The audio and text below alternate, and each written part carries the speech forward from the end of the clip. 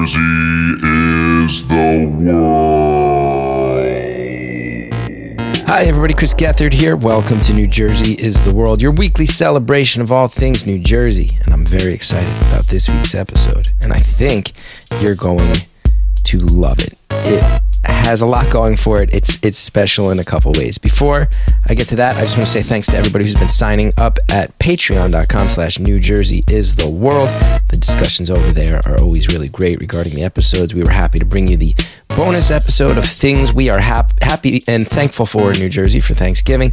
And our New Jersey things we're thankful for episode, I was proud to rant about Hall Line, which is, of course, the WSOU radio post show that plays after every Seton Hall Pirates men's basketball game, where locals from the area call up and rant about not just basketball, but nonsense, and it's one of my favorite things. And thanks to everybody in general who signs up over there at patreon.com/New Jersey is the World. Really does mean a lot. We are thankful for each and every one of you. We're also thankful for everybody who's ever bought a t-shirt at belowthecollar.com/Chris Gethard. Guess what, everybody? We got news. Belowthecollar.com is shutting down.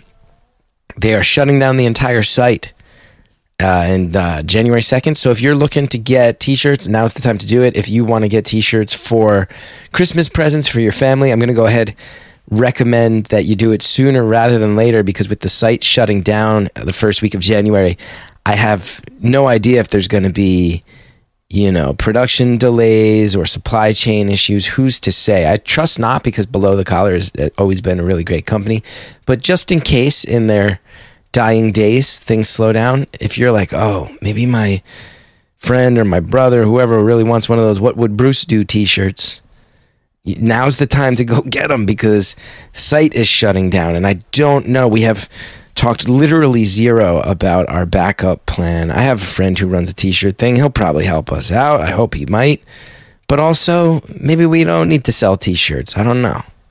It's not like we are paying our rent off the t-shirt sales, so maybe we'll just let them go. We haven't really decided yet. But either way, belowthecollar.com/Chris Gethard. That's going to be in operation until just after the new year. But if you're looking to get any of those t-shirts as gifts for loved ones, now's the time to do it, because the site is closing down. And thanks to our friends at Below the Collar who have supported us over the years. Now, this week's episode, I am so psyched for you to hear it. So a lot of you out there might be aware of Peter Candia. He writes for the New Jersey Digest. He writes a lot of stuff. His primary focus is on the culinary world here in New Jersey. It's not all he does, but it's what we were going to talk about. He reached out to me and said, hey, I don't know if you know my stuff, but I just published a list of the best 40 pizzas in New Jersey. And I said, not only am I aware of that, I've read your list of best pizzas, and I've read a lot of your stuff. And he's really great. His perspective on New Jersey food is really great. And I knew that this had to be an episode of Jersey Dude Reviews Jersey Food, so Don Finelli is here. And guess what? This is not a bit. Both of them separately told me that they've remembered an encounter with the other one years ago. And it's fair to say that this was a real bromance that was born many years ago, and we get into it. Full disclosure, we never even get around to talking about the best pizzas list. So first of all, follow Peter Candia on social, Instagram, out there crushing it. Go to the Digest. The NJ Digest has a lot of great stuff, and his writing is all over it. In particular, is really, really great. Go read all his stuff, obviously, and check out that pizza list. Why not? Go read the article about how the mafia's handle on cheese distribution affects all of our diets more than we know. He writes a lot of cool stuff. But most of all, enjoy hearing him and Don tell the story of how they met many moons ago. And then you will hear a conversation that goes in so many different directions about food with two people who love food so much. We talk a lot about Chef Robbie Felice and his influence. We talk about how in general in dining there's a push against the sort of stuffy feeling of dress codes in upper tier restaurants, and how in Jersey in particular that's something that you see showing up more and more. We talk about all sorts of stuff, different ethnic pockets of New Jersey and their contributions to the culinary tradition to the state. Different ways that the highbrow and lowbrow mix together. Different ways that the influence of our nearby cities affect us, but how we still hold our own in separate fashion. The sentence, "I could talk about Collingswood for an hour and a half," is said in this episode. So I know Andrea's going to be happy to hear that. South Jersey representation. Anyway, it's just a really great conversation, and I tried to stay out of the way because Don and Peter had so much to say to each other, and about food, and about New Jersey food in particular. It's a great conversation. Enjoy it, everybody. Hi, everybody. Chris Gethard here, and I'm so excited to be with my friend, the Jersey dude who loves Jersey food himself. It is Don Finelli. Don, how are you? Stuffed. We're recording this on Black Friday, we should say. Yeah, I am stuffed up, man. You went hard? I went hard, man. We had family friends in from Jersey, so I wanted to do it upright. And every year I kind of do the whole Thanksgiving meal. I just kind of put it all on my shoulders, prep, 2 days, 3 days in advance, 48-hour dry brine. I go fucking bonkers. And it turned out pretty well. No mishaps. Oh, I burned my whole hand, but besides that was okay. Oh, so outside of one huge mishap, no mishaps. Yeah, that's it. There was a text thread, the New Jersey is the World text thread. There were some pictures going around. Mike sent around a picture of his antipasto. Mm-hmm. And then you started showing yours and how you have to have items for the non-Italians. For the Medigans, yeah. And it was like... Yeah, it was like brie, like Mary's organic crackers, like shit like that. Yeah. You got to put out a little... You gotta serve the wider folk.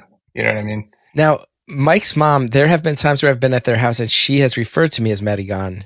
Mm-hmm. And how much is that playful and how much is that a real insult when that gets thrown around? It's like 50-50. I mean, you should once you understand it, you should be a little offended. But it's mostly like Italians they don't want to do anything extra. They just want to cook their meal. They don't want to gluten allergy, like all that shit is like, oh Christ, it's not like, oh man, let's make our guests feel as comfortable as possible. It's like, no, we're going to do what we're going to do. It's going to be great. And you better enjoy it. Now, Don, I fear, because I'm somebody who will eat a brie. Yeah. With a fancy cracker. I'm a little worried because you've taught me a lot about the lingo here. To be both a Medigan and a moto de femme with those specific items, is that just really scraping the bottom of the goddamn barrel? Yeah, you're out. You'll never be asked back. I do know that Mike's mom likes me, but there's been enough comments where I'm like, oh, I'm legit. She's like, he's fake Essex County, this guy. Yeah. Anyway, Don, we could talk all day, but luckily we have a guest who's here to talk with us. And I want to get into something that's actually amazing to me, which is that you have met before and you both remember it and both brought it up to me separately without me prompting it. I was going to surprise you with it. So joining us today, he's the food writer for the New Jersey Digest, does great stuff. And I've been following him on Instagram for a long time and reading all his stuff, and it's legit great and real. I want to get into your writing style too, because real, it feels like salt of the earth writing in the sense of like, hey, if you're jumping in the car to look for the good shit, I could tell you where the good shit is. And that's the tone. Peter Candia, welcome to the show. Thank you for having me. I'm very, very excited to be here. I sort of sent you a message asking if you wanted to have me on, and I was shocked you said yes. So instantly. So thank you for that. I'm a fan. I will say, and I think you'll be happy to hear this. So we've interviewed a number of journalists, sports journalists, political journalists, and yes, food journalists from New Jersey throughout the history of the show. And Jeremy Schneider from, the Ledger and NJ.com has become a pal and a real friend of the show. I did reach out to him. I was like, is this cool with you? Is this because you've been on a bunch before? And he was like, you're a fucking psycho. He's like, Peter writes great shit. Go have fun. I was like, well, it's Jersey. We got to do things the right way. We got to have the past guests out there.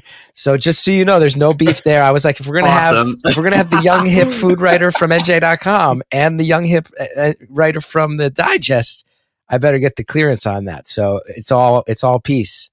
Turns out. Awesome. Good to hear. Yeah. Two good dudes who write good shit. Now let's get into this bromance Because Peter, you actually brought it up to me first. You said you had listened to the show and you were like feeling like you knew Don from somewhere.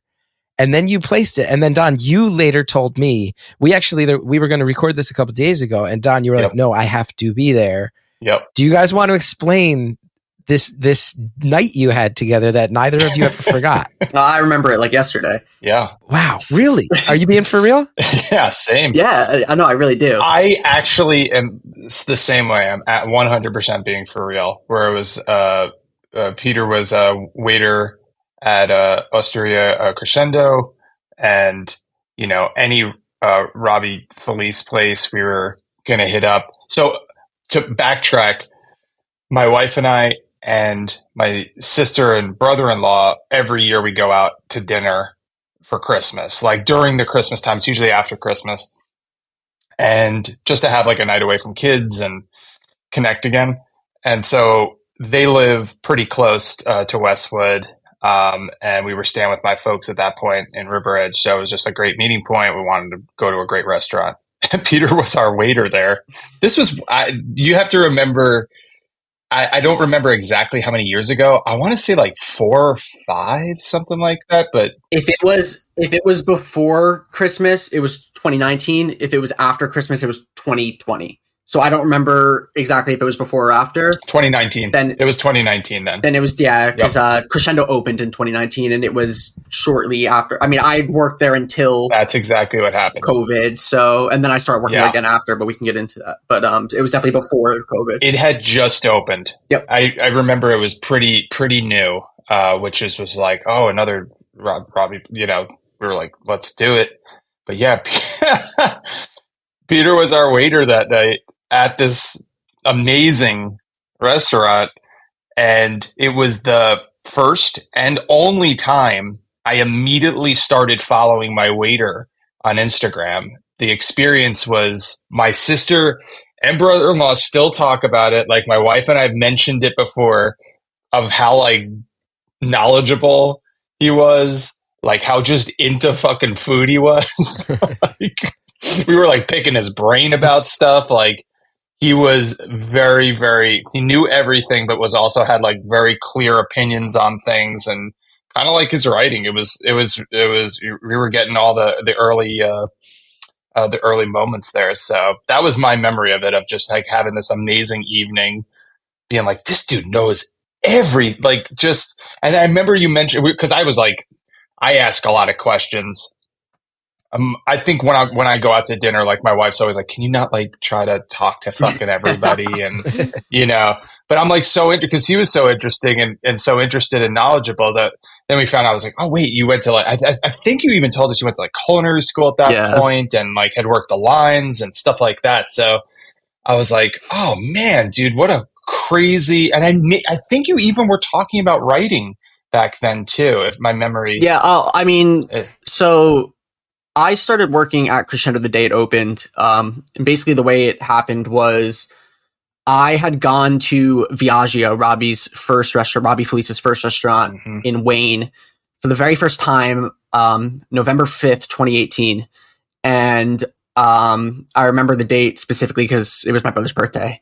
But I had just graduated culinary school, CIA, not the Central Intelligence Agency, the Culinary Institute of America, in the prior May of 2018.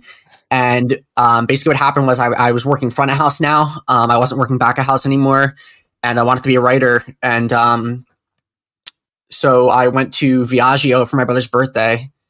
And basically what happened was, there was an item on the menu.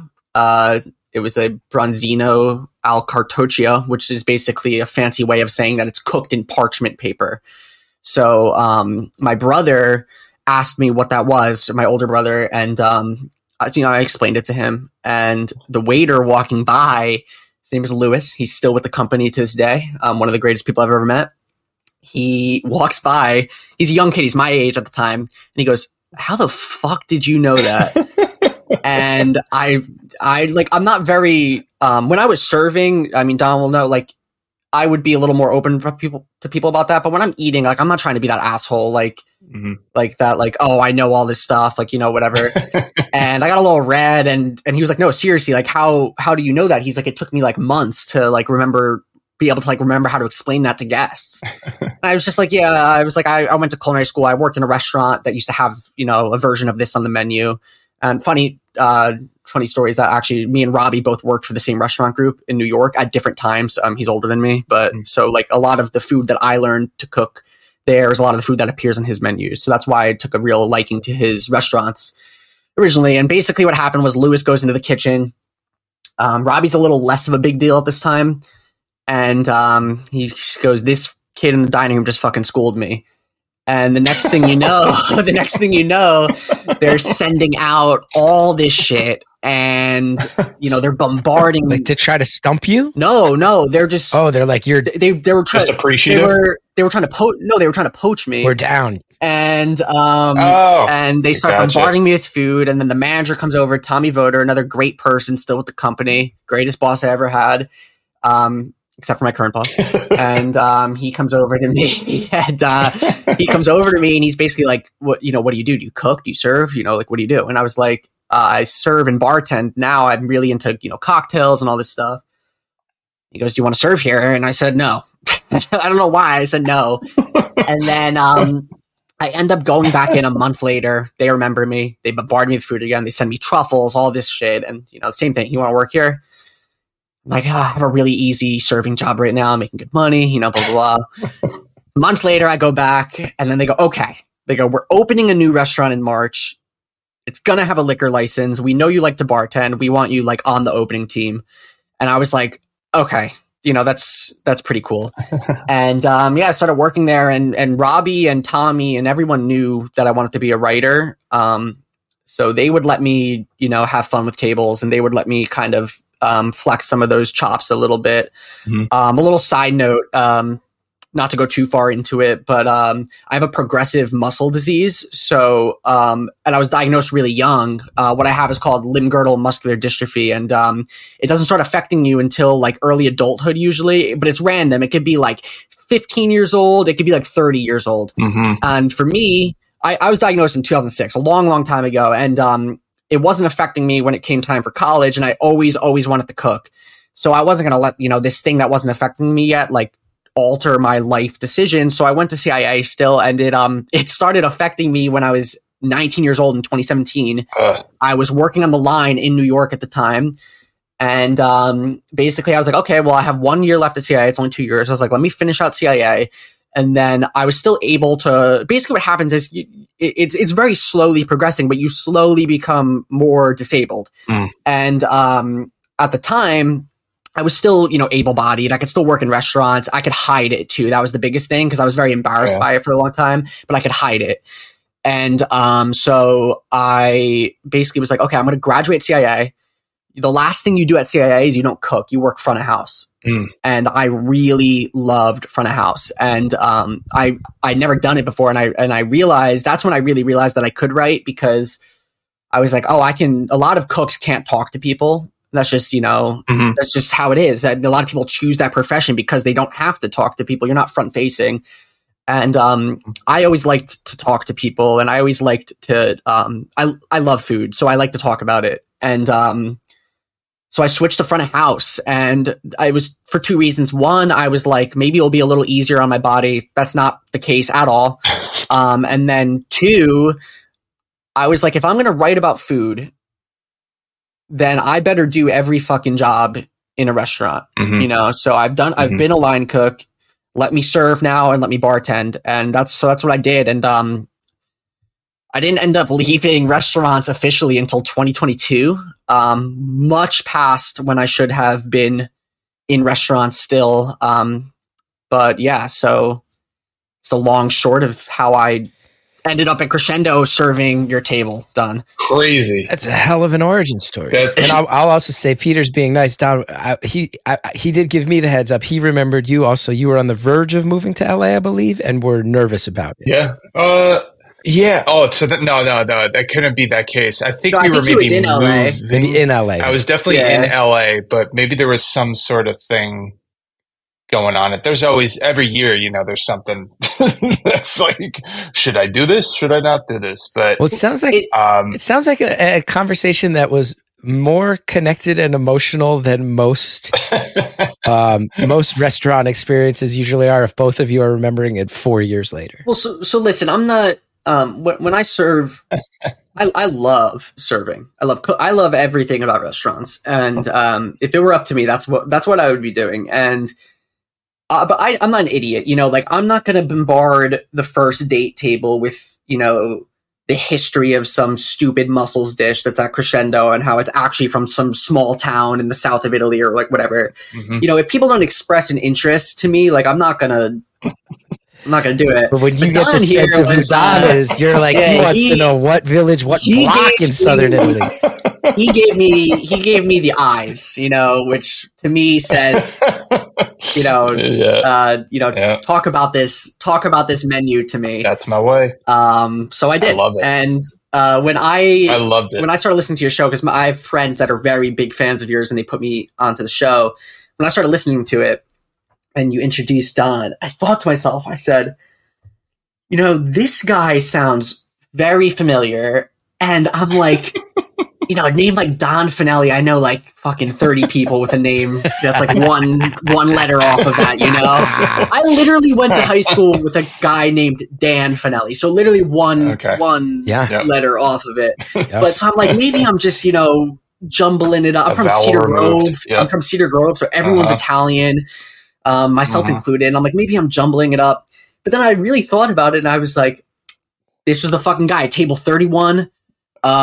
December 2019, and it all clicked at once, and it was after I had already messaged you, Chris. So that's when it. Oh, that's funny. Yeah, it was not our first interaction. It was you following up. We had messaged a few times about stuff, and then you were like, "Hey, I just realized something.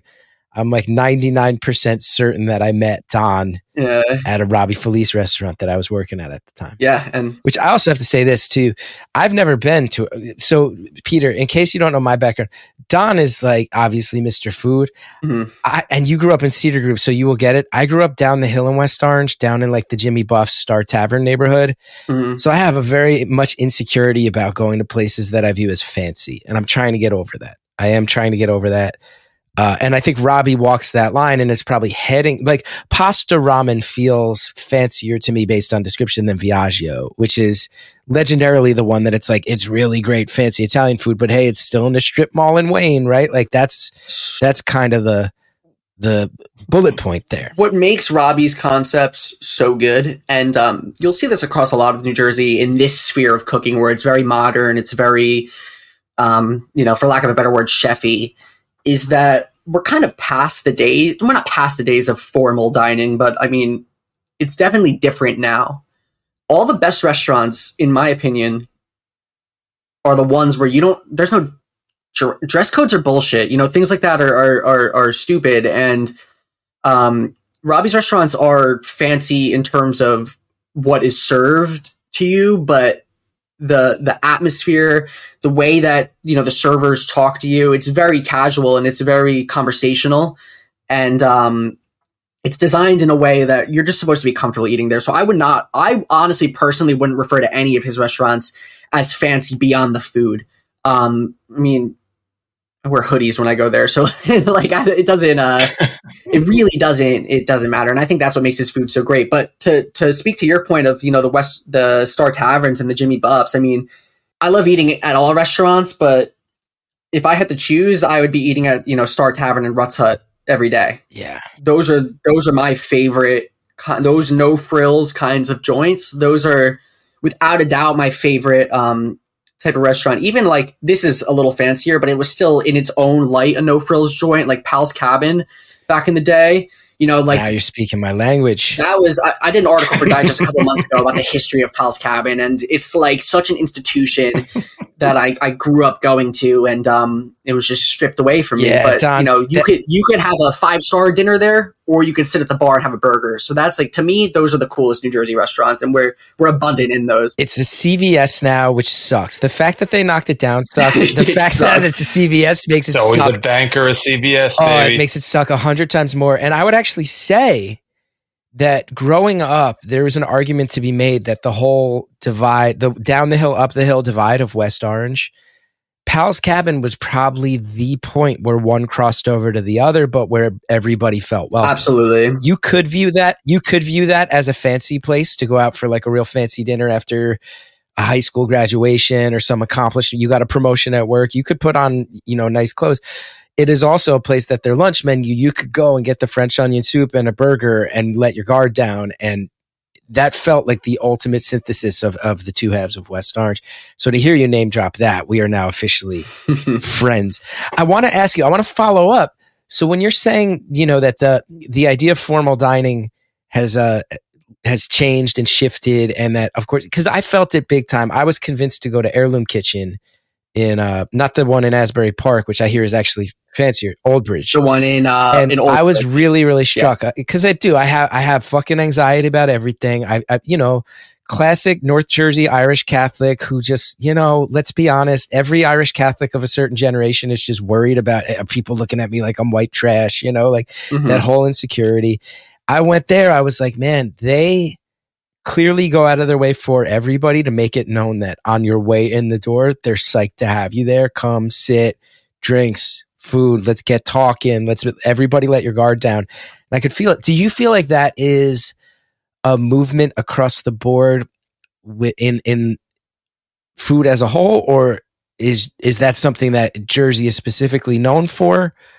Either answer is fine. I'm just really interested. It's absolutely food as a whole. And first of all, I mean, Heirloom Kitchen's an amazing restaurant. Dave Vienna, the chef, and Neely Robinson, the co-owners, and they're like super hospitable. And all three of their restaurants are amazing. And they're all like that, where they're very casual in atmosphere, but the food is anything but. But yes, so I would say it's food as a whole. There was a time where if you were going to a restaurant that had food that was written about, then you were wearing at the very least a button down and you weren't wearing sneakers and dress shoes. Yeah. And I think that we are so lucky that has changed. There is nothing worse than dining at a restaurant when you are physically uncomfortable. And I'm not saying that dressing up is physically uncomfortable, but some people don't like. I'm skinny as hell, so I don't like dressing up. It makes me look too slim. So I like to wear, the stuff that I'm comfortable in. I like to wear, t-shirts or polos or whatever, but I don't want to have to like dress up to fit into this box where they're then going to accept me through the door. I want them to accept me through the door because I'm spending money at their restaurant, right? So I hate country clubs. Yeah, right. Like that country club feel, you know what I mean? Where it's like you have to kind of do what they want you to do. Look at 11 Madison Park in New York. So they were the best restaurant in the world in 2017, and they're consistently on the list of the top 50 restaurants in the world. And they don't have a dress code. Most people there do wear a shirt and tie or something of that nature, but they don't have a dress code because hospitality is not about telling people how to dress. It's about making them have a good time, making them feel like they're welcome. So I don't know. I think that when you tell people how to dress to eat at your restaurant, I think it's like you're already off on a crazy foot. Not to say that it's bad. There are amazing restaurants with dress codes, and those are more of the timeless ones that have always had one.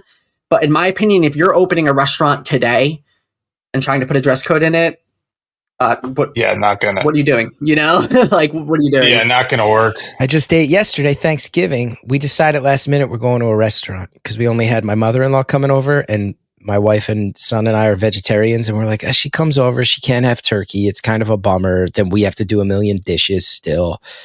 So the only place, it was like 3 or 4 days out, we found a reservation at Red Horse by David Burke. Mm-hmm. It's like the only place within spitting distance of us. And David Burke, to me, I'm like, that's a fancy, that guy's like, his name is on his restaurants and he's got like 7 or 8 of them. It's fancy. But we went, it was the Thanksgiving meal, but they were, everybody who came up was joking with my 4-year-old. He had his own water. Obviously, we brought the 4-year-old's water with him, and the waiter leans down. He's like, "Excuse me, young man, we're gonna have to charge you a corkage fee for that." And my son Cal was like looking back at me like, "What the fuck is a corkage fee?" And I'm like, they're joking with the kid. David Burke himself came and walked through. I was like, "Oh, I didn't even think he would be here. He's got so many restaurants." I mean, it did feel welcoming in its own way, even though that's in the lobby of an old school hotel in Bernardsville. Like that has a lot of trappings that should make it feel unwelcoming. And I felt very welcome. Maybe the fact that it was the family Thanksgiving meal helped me let my guard down a little bit and was part of the gimmick, but I could even feel it there. It's probably like front of house stuff though. Like I think growing up that wasn't as important. And I think it's all about thought. And I think a lot of these places, a lot of these modern places, Robbie's places especially, I never felt like I shouldn't be there. It felt like there was equal thought put into what food we're serving as to what the experience of the patron is going to be. Whereas when we were growing up, maybe you're just going to diners, like you have what do you want? Like there wasn't as much thought up front of house. And if there was thought up front of house, it was so buttoned up. So there was an exclusivity feeling. Whereas now that there feels like almost 50-50. Some of the best places feels like 50-50. And hospitality in front of house is just as important, which I think growing up wouldn't make sense to maybe restaurateurs at the time. Or, the best always did it the best. But I feel like on the smaller scale, the local scale, the, burb scale, that it was like food, put out the best food. Or there wasn't as much thought about hospitality because it seems counterintuitive. They're coming here to eat, so let's make good food for them to eat and get them the fuck out and then bring other people in to, let's like have the turnaround real quick. Whereas you're seeing now, not only is there thought in the food, so Robbie Felice's place are the best. It's like borderline. It's still approachable, but you're going to maybe have to talk to the waiter to go like, what exactly is this mean? So that's the fine line. I think sometimes people sit down, they go, oh, I don't even know what the hell any of this stuff is. So there could be a divide there, but hopefully it opens up conversations to have with you. It's almost like a built-in, device to have a conversation with front of house, to have a conversation with your waiter, so they can talk about the food passionately, or maybe never. People don't do it as passionately as Peter did, but to just at least open up that conversation. So, I think some of the best places that I've eaten at, you see the thought not only in the quality of food or the story of the food. There's usually a story behind the meal, but also the person telling it too, which is why I remember that night so much and why I like Viaggio and those types of places where you go I still feel welcomed here. Not only that, shit, man, they're putting a lot of thought behind what they're doing. Even the cocktails, I feel like was that the cocktail with fucking beef fat in it or some shit? Yes. Are you kidding? So we used to. This is what I remember, Chris. Are you kidding? You both remember this? I swear to God. I bet Pete. Yes. Did you design this fucking cocktail? No, I did not. But it is basically Robbie does a dry aging program at all of his restaurants where he serves a lot of dry aged meat. And when Crescendo opened, one of our staple items was a dry aged tomahawk ribeye. It was a mainstay on the menu. It ended up not being a mainstay later on and just being run as special because it wasn't ordered enough, or we would run out of it or whatever. But at the time, it was a mainstay, and that was what Robbie was really pushing for, the dry aged steaks to be what put Crescendo on the map. What ended up putting Crescendo on the map was just really good, consistent food. But so basically, they had a lot of leftover dry aged beef fat, and what we would do with it was we would render it down to a liquid, and then there's a technique in cocktails called fat washing. So you see this a lot with butter, or brown butter people do it with. So basically what you do is you heat any fat up to its liquid form, and then you pour it into a spirit, and then you freeze it. And what happens is the alcohol doesn't freeze. The puck of fat rises to the top, and it takes with it some impurities from the alcohol. It mellows out the overall alcohol. It gives the alcohol a different mouthfeel, but none of the fat stays in the cocktail because you take it out of the freezer and you can remove the entire puck of fat right off the top. So we started doing that with dry aged beef fat at Crescendo. We would infuse bourbon with dry aged beef fat, and then it was as simple as just making an old fashioned from there. Demerara sugar, bitters, and then an orange twist and a lemon twist. And it wasn't a cocktail that was for everybody, but it didn't taste like steak. It didn't taste like beef. It tasted like a Krispy Kreme glazed donut, actually. That's it. How it tasted. Yep. Ridiculous. I remember it, man. Like, I remembered it just now. Like, just talking about it. I was like, wait a second. I remember me and my brother-in-law going fucking nuts having this dry. I'm pretty sure we had the steak that night, too. You probably did. I'm pretty sure we did, too. And it was, like, mind-blowing. I don't remember what you ordered. You probably, if you took my advice, you probably ordered the mussels, because I used to tell people that was my favorite dish on the menu. Yes. Yep. But what you said before is so true, is that it's completely by design. I mean, we want you to not know what things are on the menu, because we want you to interact with the server. I used to tell tables right away, I would say, I don't want to see you Googling what anything is or translating anything. that is my job. And please ask me, please let me guide you through this, because I was good at it, so I wanted to show it off. Really, that's what it was. That's huge, though, too, because I don't think a lot of waiters do that. Because I know seeing something on a menu, I go, all right, I don't get some of this shit. I'm Italian. I don't know what this pasta is. Like, I never heard of this before. You're going deep into like certain areas of Italy that I'm just like, I don't know. So I know it opens a conversation, but I'm always like, I don't think sometimes the okay joints don't make you feel okay asking. So you are going to Google to have someone come up to you and go, totally. No need to Google. Happy to have the convo. I have recommendations, but you tell me what you're into and we'll work together. To me, that's what was so memorable about the experience. Like, there was an immediate, like, this is going to be a dialogue. And it's just the type of person I am. I'm just so inquisitive, and I love food so much that if someone loves food more than me, I'm going to sit back and shut up and listen to learn. I had a weird... And that's... No, go ahead. Sorry, that's just so important, because, like, the most annoying thing, literally the most annoying thing in the world is when you're explaining something to a guest and they cut you off because they already know what it is. Right. To this day, if I'm at a restaurant and a guest starts explaining something to me, like, when I go to restaurants, I don't announce that I'm a food writer. I go to restaurants to eat as a customer eats. And if it were up to me, no one ever knows who I am, which for the most part is true. But, and if a server is explaining to me what something that I already know what it is, I'm shutting the fuck up and listening. Because that's their job. Yeah.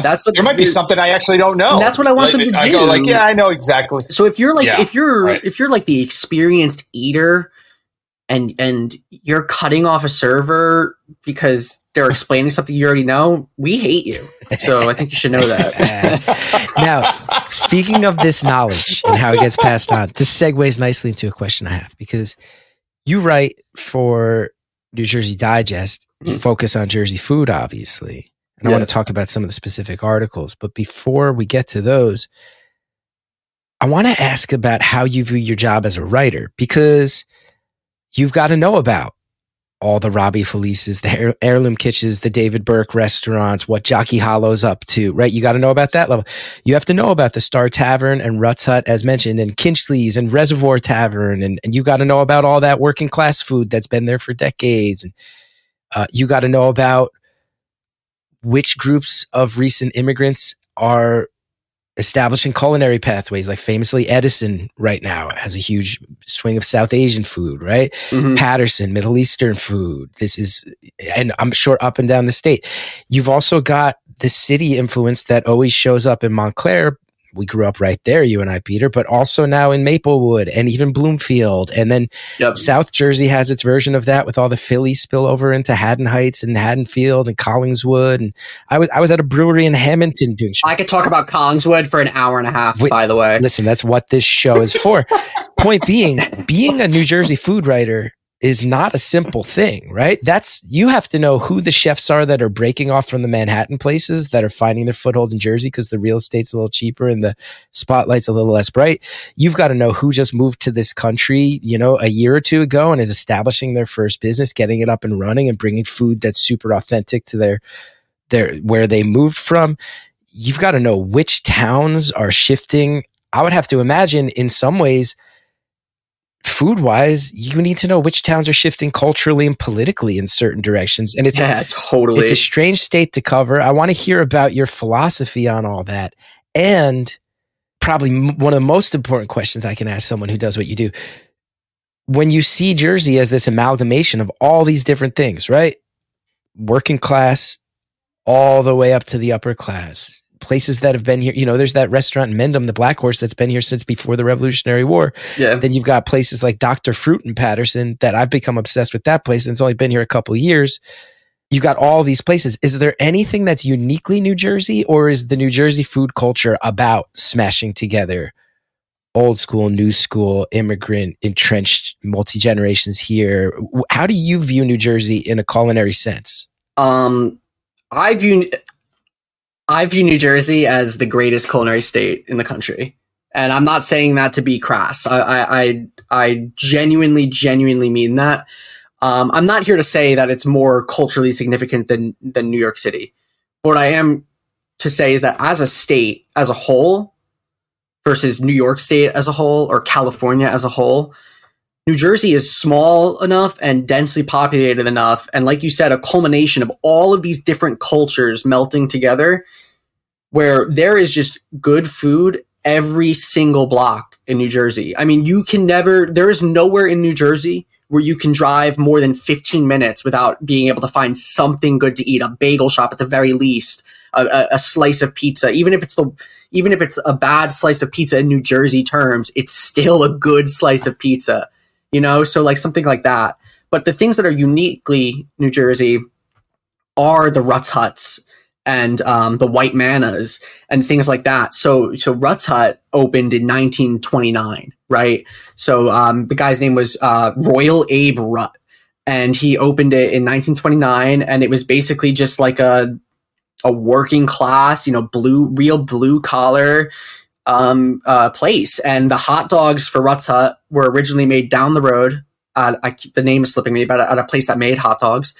And even when that place closed down, Ruts Hut switched to using Thumann's, which is also based in New Jersey. They're also made in New Jersey, right? So those types of places where they're known for like one or two things, but there's also 170 other things on their menu. I mean, do you know about the roast duck at Ruts Hut? Just learned about it. Yeah, I was just down there the other day. I brought my son, and we're both vegetarians, so I was a little bummed. And then I realized they got a killer breakfast sandwich. You can get an egg and cheese sandwich any time of day.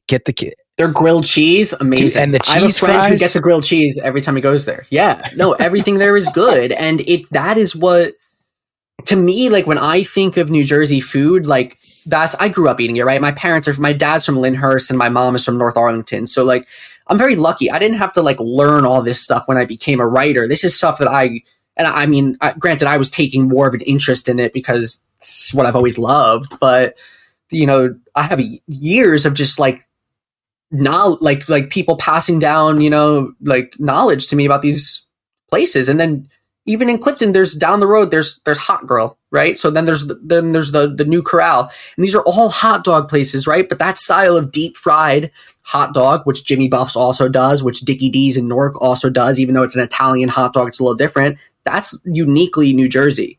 So that is something that is, even if it didn't originate here, which I think it did, that is something that made its name here. And those types of blue collar joints, that's what New Jersey food scene is all about. Out of all the towns that are known as food hubs in New Jersey, which would you say is the most overrated, and why is it Morristown? I say this as someone who lives right next to Morristown. Morristown has a similar thing to what Hoboken has, where 10 years ago they were like the epitome of culinary excellence in New Jersey, and Montclair, but Montclair stayed a little more relevant. And and then they sort of haven't. I would say Hoboken's worse than Morristown personally, but I mean, Morristown has one of the best pizzerias in the state right now. So I mean, Caniglio's is no joke, dude. I saw you put and it. Nino is an awesome guy. Nino What a will call me on the character. phone and we'll talk for like an hour about pizza. Peter, being that you've, he's called me on the phone too about weird shit. Guy can talk. Dude, he can go. I was just going to say, being that you've had a restaurant experience with Don Finelli, can you imagine what happens the day that Don meets Nino Caniglio? I mean, it's going to be... Time will stop. The space-time continuum will stop because that... Some Loki shit, yeah. Who's going to be the first one to end that conversation? Honestly. Who's going to end that conversation? It's going to be a goddamn 24-hour. Yeah, all the stories I hear, I'm already just. Dude, I'm taking. I don't know how to wrap my head around this whole fucking thing. Of course it does. I kid about Morristown. Morristown's got some great stuff. We moved out to this neighborhood, and we were really psyched because I always knew that's the hub for Morris County, and my wife has never lived in Jersey, so I was like, okay, we can still get brunch there. You can ease out of the Brooklyn life, and you can. But I do feel like some of their stuff's overblown and whatnot. But you know what I also think? I also think part of it is because you live out here, you start to realize Morristown has some good stuff, but so does Denville. Denville's got great releases. And so does Boonton. And so does, if you want to go fancier, so does Madison and Summit and Chatham. Part of Morristown being overblown is because there's actually there's more fastballs being thrown in some of these Morris County towns that maybe undercut Morristown a little bit. Not that Morristown is bad, but Morristown you think is going to be a hub. And it's so funny that you instantly brought up Hoboken, because when I have clowned on Morristown, I've said it kind of feels like baby Hoboken. It totally is. I mean, Jersey City has surpassed Hoboken and then some. I know it's like Maxwell's closed, and now Hoboken's living with the curse of Maxwell's being gone. There are, I don't know if you've ever been to Common Law in Milburn, but that's one of the best restaurants in the state. And the chef Aaron Ryan is opening a restaurant in Hoboken, so we're very excited for that because it's finally Hoboken's going to maybe get this burst of. I mean, there are great restaurants in Hoboken. Don't get me wrong. I'm not here to say that there aren't. There's Antique Bar and Bakery. There's Western. Yeah. The cliche culturally is it's a lot of yups. It's a lot of finance people who aren't really interested in being part of the fabric of New Jersey, and it's a lot of probably people who are either college age or just out of college who are kind of easing their way into the city life. But it's a lot of people who are fundamentally distracted from being part of the fabric of New Jersey. Is the cliche. It's finance bros, like you said, who their Instagram bio or their Tinder bio or whatever says New York. Right? They want to so fucking badly live in New York, and that pisses me off more than anything.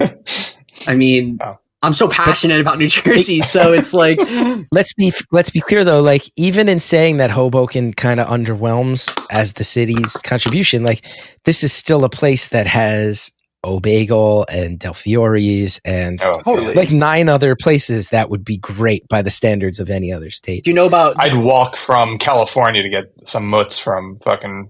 I'll walk right now because that is melt in your mouth mutts that you can only get there. Yeah. So. Do you know about Piccolos? Just throwing that out there. In Hoboken? What's up with Piccolos? You know about Piccolos? Don, do you know about Piccolos in Hoboken? Yes. Mm-hmm. So Piccolos is a cheesesteak shop, but it's not a Philly cheesesteak shop. It is a steak sandwich cheese. I don't know if that makes sense, but I love cheesesteak. So cheesesteak is my favorite sandwich. We could talk about that too. How the best one I've ever had is in New Jersey. I also want to hear about Collingswood. Okay, don't think I forgot because we don't have enough South Jersey conversation. I could go for. You said you could talk about an hour. Ever. Oh, dude, we can go. I want to hear about all. I want to hear about Piccolos. I do need to know why you said I could talk about Collingswood for an hour because anyone who can stake that claim is on the right podcast. But Piccolos is it opened in 1946. It's either 46 or 56. I know there's 6 in it, but it's another one of those New Jersey spots. It's an institution. It's got this really cool, dope signage. And it is a little snapshot. It's one storefront of what old Hoboken is. And then it's surrounded by all of these yuppie buildings. And this one is one floor. It sticks out like a sore thumb. And they serve their version of a cheesesteak, which is a thicker piece of ribeye rather than shaved thin. So it's probably about, a 1/4 inch, which for a cheesesteak is thick. And it's char grilled. And then it's served open faced with just 2 slices of American cheese just melted on top. And then there's like another thing that like you're in New Jersey, or I mean every cultural hub, Chicago, New York has places like this that have like jars on the table of just like miscellaneous like homemade things. Like at Rutt's Hut, it's the relish and the mustard. At Piccolo's, it's peppers. So there's just these jars and you put them on. And then the other thing they do is they have like a soup, like every day, like a soup of the day. So it'll be like pasta, but it's like real, like New Jersey, like ginzo soup, like pasta fazool and like pastina and like stuff like that. It's so cool. It's so sick. And I can't believe we just dropped ginzo here with 2 grinning people. If I said it, you both wouldn't be grinning. No, sorry. you have bequeathed into the ginzo conversation, Geth, at this point. I'll just keep my mouth shut, but I have to point out. I'd probably drop ginzo at least once every time we talk. Talk to me about Collingswood. So Collingswood has 3 of the best restaurants in the entire state. Wow. In Collingswood, New Jersey. And they are... So for those of you who don't know, because I literally didn't know where Collingswood was until about 1.5 years ago. Collingswood is right outside of Camden, Philly. It's an middle upper class, town, dense suburbs, really cool town. And they have a lot of great food. And there's 3 restaurants there. There's June. Oh, the other thing about Collingswood, it's a dry town. So much like East Rutherford or Rutherford's a dry town. I forget which one. I always forget. Collingswood, none of their restaurants have liquor license. So there's June, which is an upscale French restaurant. This is one of those restaurants where I don't know if they have an official dress code, but this is a place where like I will present myself a little nicer to go to, That's Chef Richard Cusack, and really upscale French restaurant. They do their canard and à la presse, which is a super, super old school French tableside presentation where basically they marinate a whole duck, in this case a Muscovy duck, in red wine, and then they oven sear it. They present it to you, and then all tableside they carve it. They finish the cooking through on the breast to whatever your desired temperature is, and then they put the carcass in this stainless steel contraption that has a hand crank on it. And they didn't. I'm looking at it right now. Yeah, June didn't invent this. This is like an old school French thing. But there's probably only like 5 restaurants in the U.S. that have it. I know Danielle Boulud's restaurant in New York City does it. And basically what they do is they load the carcass after it's carved into this press. They let you do it too. They say, "Oh, do you want to do it?" And you crank it. Don wants to do it. I'm just looking at this. You get the au jus from it or something? What does it happen? It's actually the original translation is duck in blood sauce. So they crank it until you're literally hearing like cracks, and it extracts all the smile you both have on your faces. As a vegetarian, I'm not even like a very morally driven vegetarian. This is a horrifying nightmare to me. Yeah, so it's not for everybody, but what they do then what they do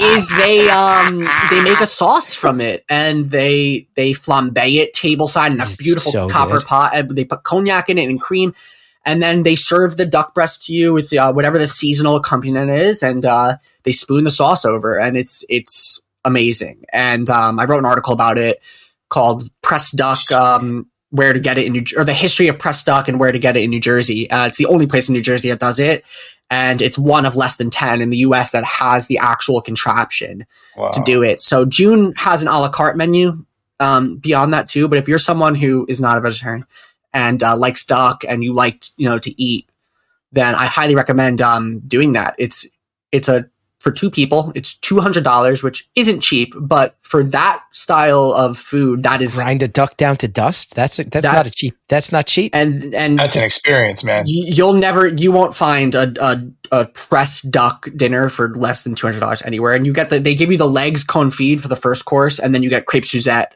for the dessert, which is another thing that's lit on fire. So you get two things lit on fire. Literally 66% of the meal is lit on fire, which is awesome. That's just one of the places in Collinsville. Yes. So that's June. And then there's Hearthside, which is Chef Dominic Paperno's restaurant. And Hearthside revolves around an open fire hearth, where I would say probably like 75 to 90% of the menu items touch this open fire in some way. And holy shit, yeah, I'm looking at it right now. Hearthside's a little more of your like when you think of like a we were talking about Robbie's restaurants or Dave Viana's restaurants. Hearthside's a little more that sphere. It's very new school. It's very Dominic's an amazing chef. All these guys, by the way, are, you know, Richard Cusack of June, Dominic Paperno. They're Philly guys. You know, they worked in Philly. And yeah, it's just a really great restaurant. And they used to do full a la carte, and now they do a tasting or like a prefix. And they also are adapted to a 4-day work week, which is really cool. So they changed their whole concept around to basically model it after where all of their employees work every day of the week, but it's only a 4-day work week, which is dope. So they got a 3-day weekend. It's very progressive and very cool. And the restaurant is on the corner of Haddon Ave and whatever the side street is, and it's all glass on the sides. It's just a really like dope vibe. And then the third restaurant, which is probably, this isn't to say it's better than the other three, but just as an Italian, it's probably my favorite of the three. Hearthside has a lot of Italian food too. Dominic Paperno is obviously very Italian. But the third restaurant is called Zeppeli, and Zeppeli is, oh, of course, Zeppeli is, I don't even know how to explain Zeppeli. It's in this tiny little intimate room. It's super dark. You could tell it wasn't a restaurant before. It was probably a cafe, if I had to guess, because there's like a counter and the entire kitchen. It's like a West Village joint. Yeah, exactly. No, literally, I worked at a restaurant in New York called Lupa, and this is like smaller than that. And that was a really small West Village restaurant. And the entire kitchen is behind this counter that you could tell was like a coffee counter or something. And it's just, the chef Joey Baldino is the man, and it's a lot of Sicilian. Already love him. Yeah, it's a lot of Sicilian cooking, and dude, this menu is like my wet dream. I mean, Jesus fucking Christ. And yeah, no, me too. And the one thing about Zeppeli that's really cool is that obviously as like a food guy and someone who like cares about like farming and stuff like that, like I'm all about farm to table, obviously, but Zeppeli does this thing where they don't change their like a lot of restaurants now, you know, the higher end restaurants or the good restaurants, they change their menu 4 or 5 times a year to coincide with the seasons. Zeppeli has their staple dishes, and those are their staple dishes, and they don't change. They have a braised rabbit there that is unreal. They have a chicken there that's unreal.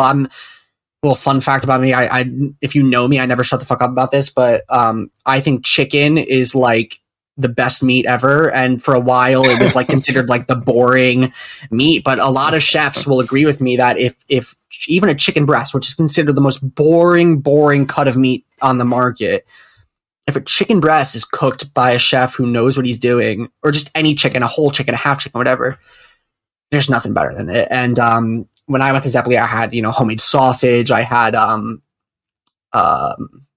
know, head on shrimp, and it's a place where, like you said, you don't feel, I'm sitting there, you know, sucking shrimp heads. Like, no one cares, you know, that they're just happy that you're there. And then they give you the strofoli for dessert, you know, the honey balls with the rainbow sprinkles, as just like a thank you. Like, not even, there's dessert too. Yeah. But Joey also has a place in, I want to say that's Pullian too. Joey also has a place like a in South Philly, which is the coolest place I've ever been to in my life. And it's called Politi Social Club.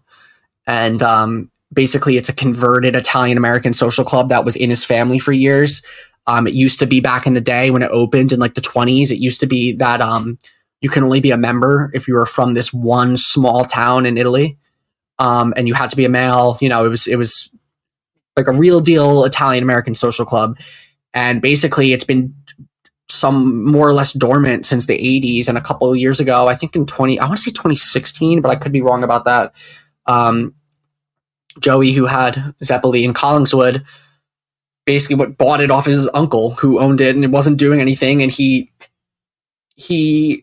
converted it into a restaurant in the best possible way that you can convert a relic like that. So it's got the original checkerboard floors. It's got the cigarette machine, the original cigarette machine. Yeah. It's got it's cash only, the mechanical cash register with like the cartoon ass buttons on it. The tables have that metal ridging along the sides. You feel like you're in like a Knights of Columbus or like something like that, like one of those places. And glitter, like satin glitter bar stools, so cool. And you have to be a member to go. You have to have a little membership card to go. It's invite only. They do sell memberships every now and then, but for the most part, it's invite only. And I gotta make my way to the Zeppeli, man. My instinct is he's got Puglia and Rooch because a lot of the stuff I grew up eating, and this is what my family was cooking, especially like he's very Sicilian. But at Polizzi they do. He's Sicilian, yeah. I'm just looking at some of the stuff, even like the Caciocavallo and the fucking Rocky Robs and all the style of pots. At Polizzi, they do a spaghetti with crabs that is like it's like unreal. Shit. And they do a sausage bread or a pepperoni bread, sorry, that's like tastes exactly like my grandfather's did. This was the coolest part. They even had a Italian woman who just tended to every table. She wasn't the sole server or anything. She was just, she floated around on the floor, and she put her hand on my back and talked to me like I was her grandchild. And I was like sitting back like, this is the greatest meal of my entire life. So that's really cool. But that's front of house, man. It stems from Collingswood. It stems from Collingswood, and it's literally 15 minutes away from Collingswood. And, those three. That's welcome to New Jersey's the world, but we refer to Philly as it's 15 minutes from Collingswood. Exactly. That's how we refer to Philadelphia. No, but I went on the Polizzi rant because of Baldino's restaurant, Zeppeli in Collingswood. Now, I do want to make sure. New Jersey's so unique. I was going to say just to follow up. New Jersey's so unique because like also we're right outside New York City and Philly. We're like outside like two huge cities where people can then, kind of do their own thing in New Jersey, whereas like a lot of other states and stuff like that, they're fucking huge. They're not necessarily outside two major cities that are where people culinarily go to kind of, get their chops down. So we're also like beneficial of that. Not in like the high end, I think just like a lot of people are coming from there, going back to New Jersey, kind of bringing what they know and kind of doing their spin on it. So I think we're on both sides. On both sides of the state, we're kind of lucky in that regard. I did want Peter to talk a little bit about your writing style, because there's a lot of food writing out there. There's a lot of Jersey-focused food writing. You're also competing with Instagram and TikTok these days as far as like food attention, which I can imagine is a pain in your ass. But you mentioned before that you talk about this restaurant in Collingswood and you go, well, let's do it through the lens of the history of this duck dish and how there's only 10 places in the state that do it in the real authentic way. And one of them happens to be in Jersey. That's like an incredible entry point. Another article of yours, you actually sent it to me and I was laughing because I've already read it, of this really amazing article about how a lot of people might not understand that the mafia took over cheese distribution in the United States at one point. Very cool. And you might, I mean, it's and not to realize how many. It's not actually cool, but it is cool. Like, but also I was like, but this checks out.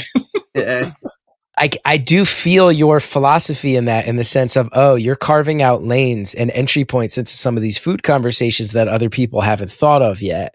Because, you also have your top 40 pizzerias in New Jersey, which is like, if you're going to write about food in Jersey, you better have a conversation about pizza all over every region of the state, or how can you even be doing this professionally?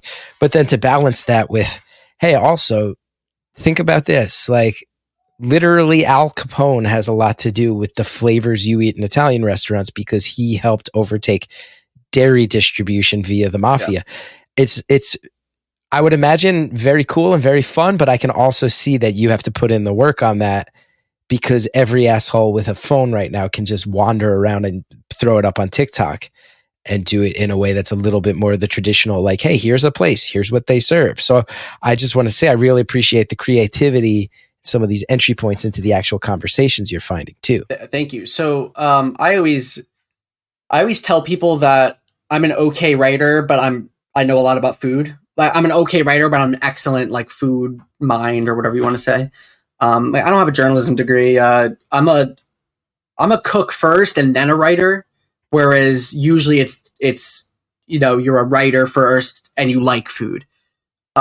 Food is my life. Like, it's not something that I fell into. It's been my whole life. Even I was so picky as a kid, but even when I was so picky, I was obsessed with, Emerald and like all these things. So like, it's just always been there. So I think I just look at it in a very unique way. And so those stories I love, I love diving into the history of, I'm a dude, so I love history, right? Isn't that like the stereotype? But like, but also when I write about a restaurant, a present day restaurant, and I go and talk to the chef, which isn't, sometimes I just write about the meal, but if I go to sit down and talk to the chef, I don't bring questions. I don't bring anything like that. I just talk to them, and I make sure a lot of the New Jersey chefs anyway know about my background and whatnot. But if they don't, I try to make them aware of it. Not because not because I think it makes me like better or anything, but like I just want them to know that they can talk to me like I'm someone who works in their restaurant, and not like they don't have to explain to me they don't have to waste their time explaining to me these like cooking terms and stuff. They can just say it to me and I'll waste my time making sure it's decipherable to the reader. So I try to make my writing in a way that people who know a lot about food really enjoy it, and people who know nothing about food really enjoy it. There's no barriers when you're talking to chefs, right? Like, whereas a lot of people, there's some sort of barrier that's put up, maybe that they have to kind of skate around some issues, or maybe leave out something. Like, there's no time wasted to explain shit. It's more like, this is why I'm doing what I'm doing, less this is what I'm doing. So you could probably have an advantage there, which I could see is, translates to the writing too, which is cool. Yeah. I'm wondering if there's any, I feel like this is a little bit, I feel stupid asking this on the heels of saying that you find very innovative ways in, and I'm going to ask a very cliche question, but one of the things that astounds me is I've been a Jersey obsessive since I was a kid, pretty much for me, when I found Weird New Jersey magazine when I was 15 or 16 years old, when it was just coming up from being an underground thing. And then I wound up working for them, driving all over the state, and just really realizing like I've spent my whole life being trained to think that we're the whipping boy, but I fucking love this place and I love these people. Mm-hmm. I love Jersey people.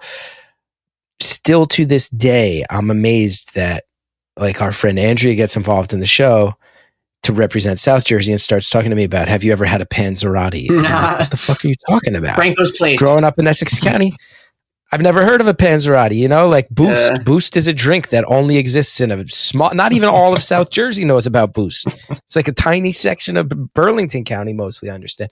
And then you start to realize, like, I am aware that Union City is known for Cuban food, but I've never gone and dived in. My understanding is I think Cliffside Park is known for, if I remember right, Turkish food.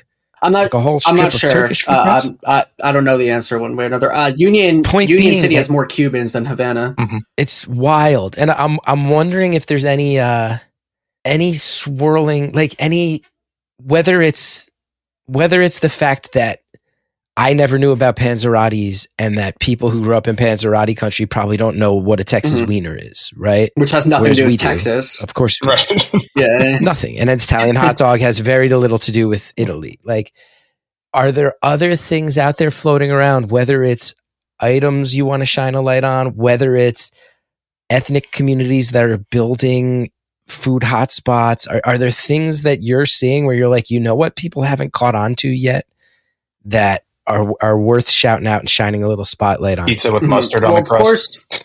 Yeah. Do we know about that? The Trenton tomato pie? Mustard pie. I'm not a mustard fan, but I'm intrigued. You also wrote an amazing article on some of the best pizza, or the best pizza in New Jersey. And I took a deep dive down there, and I was like, that was the thing that stood out. I was like, was it Pop? What was the place? It's called Papa's Tomato Pies. Papa's, tomato pies. Like I was like, this is brilliant. This is like taking the flavors of almost like hot dog-ish stuff and mixing it with pizza. I don't know. That kind of blew my mind. And it works. I'm not a big mustard guy either, but it works. I'll tell you what, it does. And there's Di Lorenzo's tomato pies also. And these are Trenton area pizzas that, I mean, they don't even call it pizza, but it's not. I just did some shows in Trenton's and I got Papa's beforehand for the first time. It's not a Philly tomato pie. Very important distinction. It's not a New England tomato pie. Very important distinction. It's its own thing, and it's basically limited to like a 15-mile radius. And then obviously you can't talk about cultural hubs without talking about like Ironbound and Newark and, like Iberian and Portuguese food. So that's something that Dave Viana of Heirloom Kitchen taught me a lot about that, because his most recent restaurant, Lita, is an Iberian restaurant. He's Portuguese. He grew up in Elizabeth. So in that area, big Portuguese hub. And Lita was finally his way to like express to people his like actual roots, the food that he grew up, the food that made him fall in love with food. So they're all over New Jersey, and if I started listing them, I would forget. I would undoubtedly leave out places. Is there like a new trend anywhere? Is there like something, because a lot of this is established in old roots, and we're talking about newer chefs kind of bringing in maybe some Italian roots or Portuguese roots and stuff like that. Is there any other almost like working class or smaller joints that it's stood out to you? Maybe in Edison or something like that. And because I don't know if we've ever been known for, like when I grew up, it was just like the local Chinese joint down the block. That's where you go and grab food one night. I don't know. There's such amazing, I think it's the best Szechuan food and Hunan, like out here in the San Gabriel Valley. I always tell people, if you're going to come visit, we're going to San Gabriel Valley. My buddy writes for kind of like a food blog, and we just go to new joints with him. I bring the whole family. My daughter eats this stuff. We're in like the craziest, strip malliest, random joints that have some of the best food. Is there any like newer, like kind of even Asian influenced or Asian places I'm trying to think of? I have an answer to this. Okay. I have an answer, if I may. Please. Be so bold. And Peter, then I want to pass the ball to you, because I'm drawing a blank, so please. Yeah. No, well, it's kind of a hybrid answer, which is that it's not new, but the dialogue is new. I will say this. We grew up in North Jersey, and we all know that being raised in places like River Edge, West Orange, and Cedar Grove, you start to hear, okay, if you're going to Newark, you're going for the airport, or your parents are bringing you a specific place they grew up. Patterson felt even more closed off in a lot of ways. And Patterson is wild right now because, I mean, the state took over the police force. There's anti-violence activists that have been killed by police in the last year. Like, it's really crazy politically. But I have noticed that the food dialogue around Patterson is coming to life in a way that I don't remember seeing. And I think we would all agree, very often conversations about food are the things that, the cynic says gentrify, the optimist says starts bringing money into areas that need the money. And I've started to notice that there's conversations around Patterson and a number of different, primarily Middle Eastern communities in Patterson, and how the food is fucking great and authentic and untouchable. I have noticed that myself as an outsider. I don't know if you would agree with that, Peter. So 100%. I mean, at the end of the day, the thing that I don't want to say turns around an area, because to the people that live there, it's never not been turned around. This is their home. But to the people that are maybe skeptical to go to an area that's deemed like a bad area or whatever, for lack of a better term, the thing that will convince them to go is always food, right? Asbury Park, right? Yeah. Well, Asbury Park's a perfect example. It's music and food. That's what gets people to go places. And then, I mean, you could talk about like, my parents are probably a little younger than your parents, but I mean, that entire blanket of generation, they're very like, if I tell my dad I'm going to a restaurant in Newark, he's, be careful. And it's, it's nothing against him. It's just, how they it's ingrained. It's the knee-jerk reaction of a certain generation. But then it's also hypocritical, because then there are restaurants to our parents that are in these, quote unquote bad areas that they will go to because they've been going to them forever. Right. So that's like the Belmont, like Belmont Tavern and like places like that. Like, they're not in like the best areas or whatever, but people will travel there, and those are that's what helps to lighten those places to other people and to make them more accessible and food is like a gathering thing, like place. Mm-hmm. You can feel it in Newark. You can feel that the dialogue around New York is changing. And as a North Jersey guy, you can feel this very strange dichotomy of, I mean, when your police force gets taken over, yeah, something's up, you know, like times are tough. And in Patterson, like my heart goes out to the citizens of Patterson that they're dealing with that. But at the very same time as all of that, you're starting to read, I mentioned before, this place, Dr. Fruit, it's insane. It's insane. They make pancakes. I've never been there or heard of it. They throw fresh fruit and then they'll like chop up a bunch of Kit Kats, throw some condensed milk and wrap it all up in a crepe. It's fucking good. And you'll read about places where it's like, hey, here's where every Middle Eastern restaurant in North Jersey gets their bread, is this one bakery in Patterson. And you're starting to see a lot of chatter about Patterson as a food hub. Which rightfully so. It's a cultural hub. I mean, Bengali food, all this different kind of food that people are so closed off to. I mean, I literally grew up a 5-minute drive from Patterson, and I could count on one hand the amount of times that I actually was in Patterson until I was like 18, you know, like I grew up so close to it, but it's almost like there's just like this hard wall, right, that you don't pass. It's like, oh, you can drive. I think a lot of our folks tried to get out of certain. My dad grew up in my mom grew up in Jersey City. My dad grew up in Union City. So like they're you know, and their sons, daughters are immigrants. So it's like their whole thing was to kind of get out of that urban life, to go into the burbs, and that urban life was scary and dangerous, but it made them who they were. So there's this complete conflict of, you know, this is what made me tough. This is what made me the person I am, but also I don't want to go back there kind of thing, but I'll go back there because there's that one restaurant we like. Yeah. But like you were saying, but so I think how that trickled down to us was like, we didn't go, my grandparents still, you know, I went to Jersey City almost every weekend, but there was a sense of like, stay by us. Yeah. This place is dangerous. And there's probably racial tones in that. There's all sorts of shit that go into that. So, not probably, definitely. So there's this kind of like fine line of like, we didn't get to experience some of that stuff because, well, some places were legit fucking dangerous. That's like one thing. Like, it's not like they weren't necessarily making it up, and I'm sure it was overblown in certain areas, but it does close us off to certain things. And truly, there is nothing that will bring you back to an area besides, you know, like food, I would say, and music probably. Yeah. So I think that's what we got this. We kind of grew up in the areas that we grew up in because maybe our families were trying to kind of get out of some of the areas that they grew up in, and then closed us off to some of the real authentic shit that they were going. There's also North Jersey's like there's strong Italian roots there too. So sometimes there's a closed mindedness, like we know, like even maybe get even your folks, but like, there's a closed-mindedness and like, well, why the fuck would we eat any other food? And when they do eat like really good other ethnic food, like it's like their mind is just completely blown that like other cultures can cook well.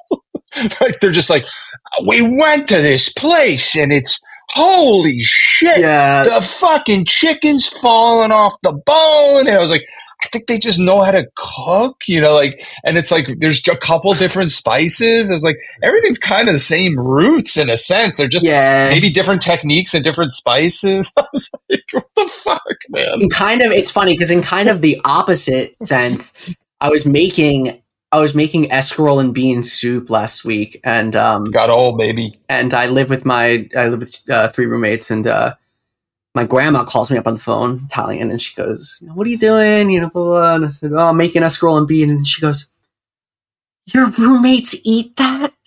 She goes, "Oh my God." I was like, "Yeah, it's fucking soup. Like, what? Like, it's not like this, like, it's not this, like, the most humble of ingredients that is around." Yeah.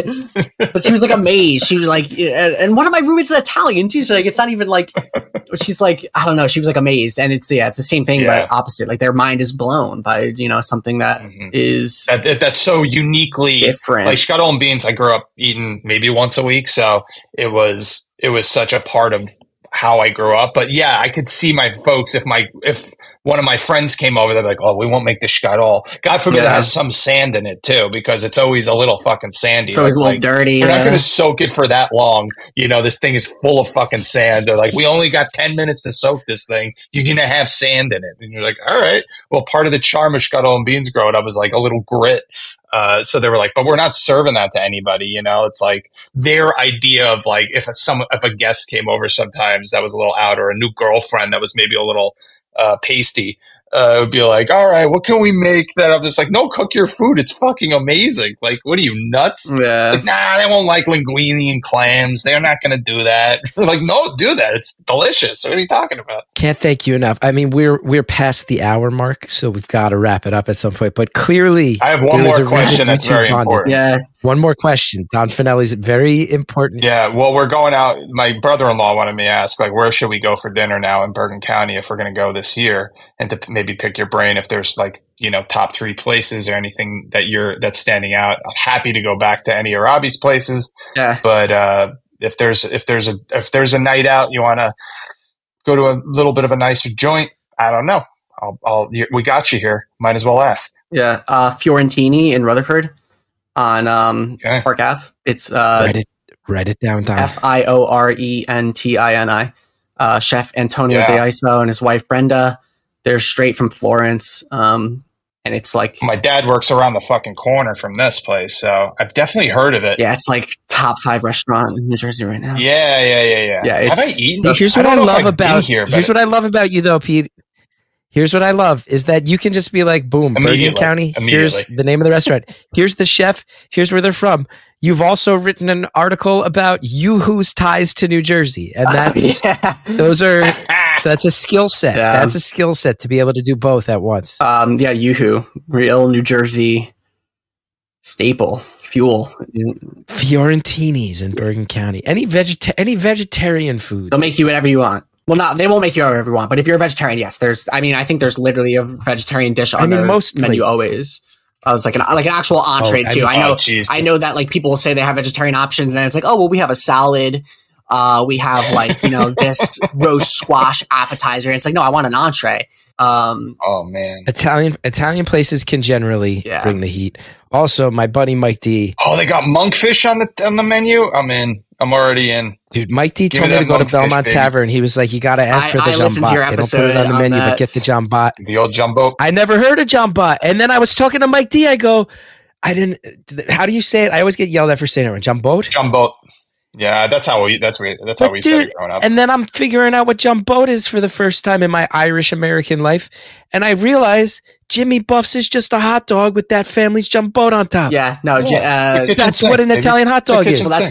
Well, that's what New Jersey food is. It's like you take something, you take something American, like a hot dog, which I guess isn't even American in nature. It's like German, and then you add whatever it is that you even see this in Italian restaurants with a lot of Mexican cooks in the kitchen where they start adding their own, their own cuisine and flavors to dishes that exist here. So that's just like what makes this and any, cultural hub in New York, Chicago, LA, any place like that. That's what makes even all over the world too. You're going to see like some randos in immigrant influence into their local cuisine all over the world, even if it's a specific type of bread or something like that. They'll throw it in there. Now I'm going to ask you one final question. And Peter, I don't know if you've listened to any of Don and our specific episodes of the show before, but if you have, this might make sense. But let's say you two are hanging out. Let's say you happen to come across each other. I don't know, maybe one of you is like a farm boy on a planet with 2 sons, and the other is a ne'er-do-well spice freighter pilot who runs smuggling operations with your Wookiee friend, and you team up. There's a princess involved. You blow up a Death Star, but at the end of this epic thing where you've taken down an empire, you of course wind up at the River Edge Diner, just 2 pals. What is your order after a really long, hard day when you sit down at Don's favorite diner, the River Edge Diner? So when I go to a diner, I like rotate between things.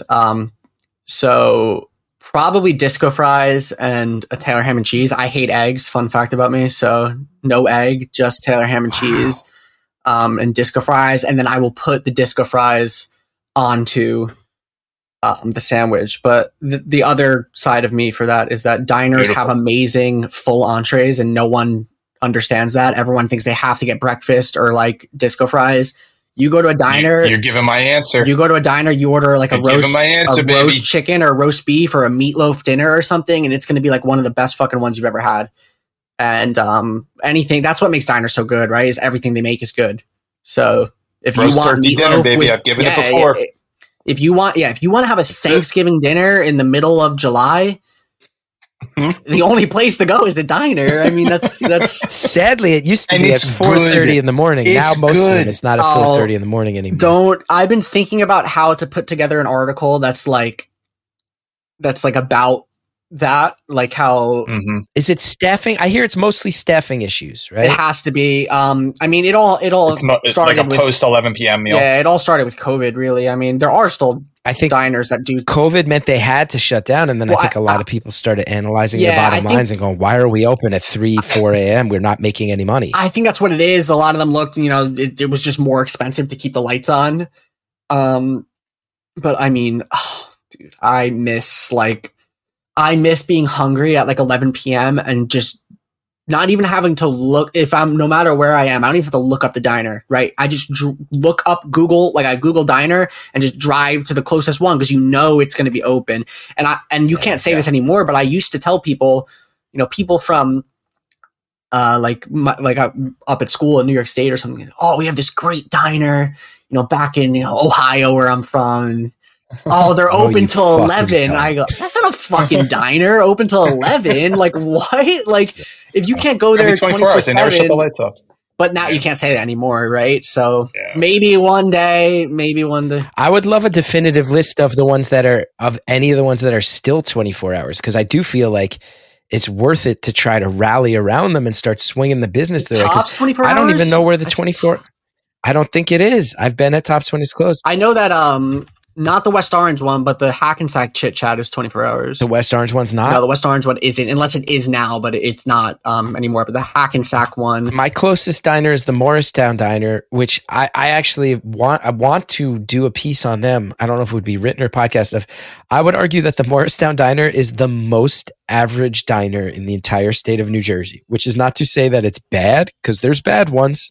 I mean, there's no bad ones. It is the center point of average, which I would actually argue for a diner. On a dude is going to get all the fucking Greeks at your ass, baby. Dude, I kind of feel like if you're the most average diner I've ever been to, you're kind of nailing you're crushing what a diner is. You're doing it right. Like Tops is a special thing, but you can't all be Tops. Also, like nothing against Tops, but you leave Tops spending $100. For two people, like this is nothing against them because Tops operates at a quality that is far and above a lot of diners. It's hard to even think of their dinery. You know what I mean? Yeah, they're kind of like but it is. It is. They're AAA to other people's single A. Yeah, everything there is amazing. Morristown still stays open till 3 a.m. on the weekends, 2 a.m. on weeknights, though. So I still am like, all right, I love that. Well, that's the new 24 hours. That's the new 24 hours, right? The open till 3. There's nowhere near me that's open till. Even like, I live in Rahway. In Clark, there's a place called the White Diamond. And it's like another like right off the Parkway, right? Yeah, another exit 135, another like New Jersey, like working class, like old like counter diner, and they do like almost like White Manna style hamburgers and stuff like that. It's cash only, and the sign to this day still says open 24/7, but it's not anymore. And I've only lived in Rahway since 2022, but I mean, I could tell you one thing: if the White Diamond was still open 24 hours, in Clark, then because there's a White Diamond in Elizabeth too, a weird thing. But Chit Chat Diner in Hackensack, 24 hours. Yeah, baby. so that's what the West Orange Chit Chat is not 24 hours, but the Hackensack one is. Hackensack one, but yeah. if this God damn Clark, it, you win that one. if this Don. Clark White Diamond was open 24 hours, I would be going there 3 times a week. Ugh. You know, We got to bring the 24 hours back. Anyway, what a lovely conversation, and clearly We gotta have you back. we man. could talk in Yeah. perpetuity. we didn't but I even gotta talk. just We cut didn't it even off talk at some about the point. pizza, so we'll have to come back. Yeah, I know. I was like, I that's know, exactly I what I was know. going to say. I was like, we got to get you back. We But just have dude, to have a pizza episode. I just do need to be clear too. I was talking a little shit about Morristown before. Caniglio's came fucking flying hard out, like raising the bar for that whole town. Caniglio's.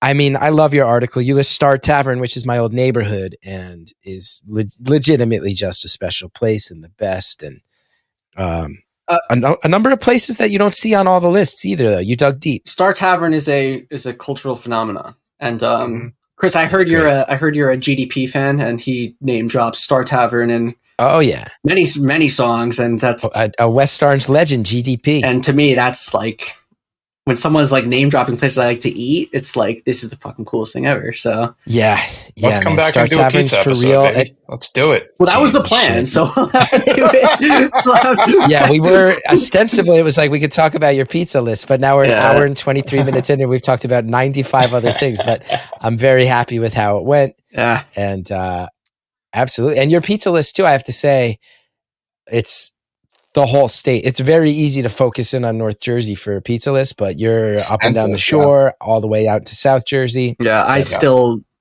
got shit that really, really good list. Oh, you guys only cover North Jersey? Like, there's just more people up here. There's more places, you know. So there's more things in South Jersey. Sorry, guys. Like Salem, Gloucester, Cumberland counties. There's not many people.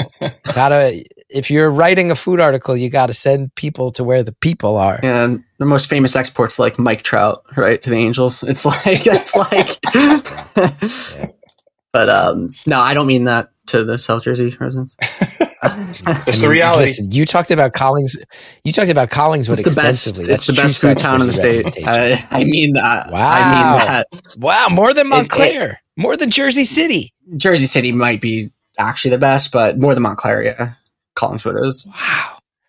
Wow. God damn, shots Montclair's fired. had its, you know, it's got a... Comes and goes. It comes and goes, yeah. I mean, it'll always be a special. That's what makes it very special. There's place. the ebbs and flows. You know it's coming back. Yeah.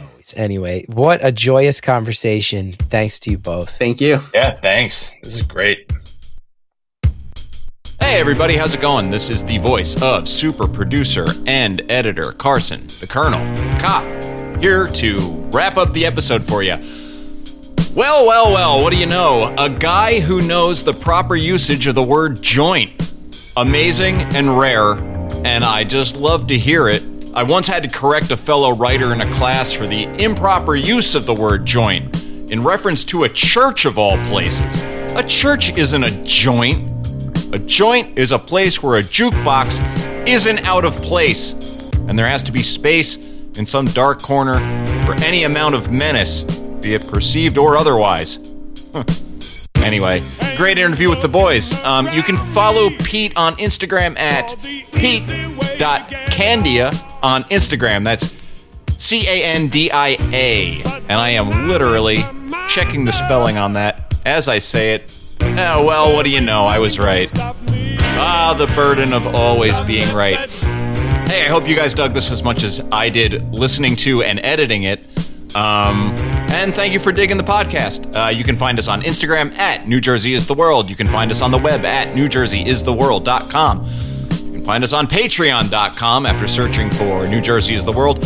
Or you can find us wherever the heck you find podcasts. Now, the most important part of this outro, I am happy to announce that on Saturday, December 23rd, Christmas Eve, at the Ghost Hawk Brewing Company, 321 River Road in Clifton, there will be a listener meetup / live show for New Jersey is the World, featuring Jersey City's own CR and the Nuns. There is no cover, there is no RSVP, there is just the finest live music and in-house craft beer that this fine state has to offer, and I will be curating and mixing said band. You are in the most capable of hands. Doors are at 6. The music is at 7, and the beer will pour until last call. So I hope to see you all there, and I hope that this holiday weekend has treated you and your family well. Peace to all of you, and I hope to see you all soon, and you will be hearing from us. New Jersey is the world, where New Jersey is the world, even sooner. Later, everybody. But when I make my mind up, there ain't nothing gonna stop me. 'Cause if that gets in the way,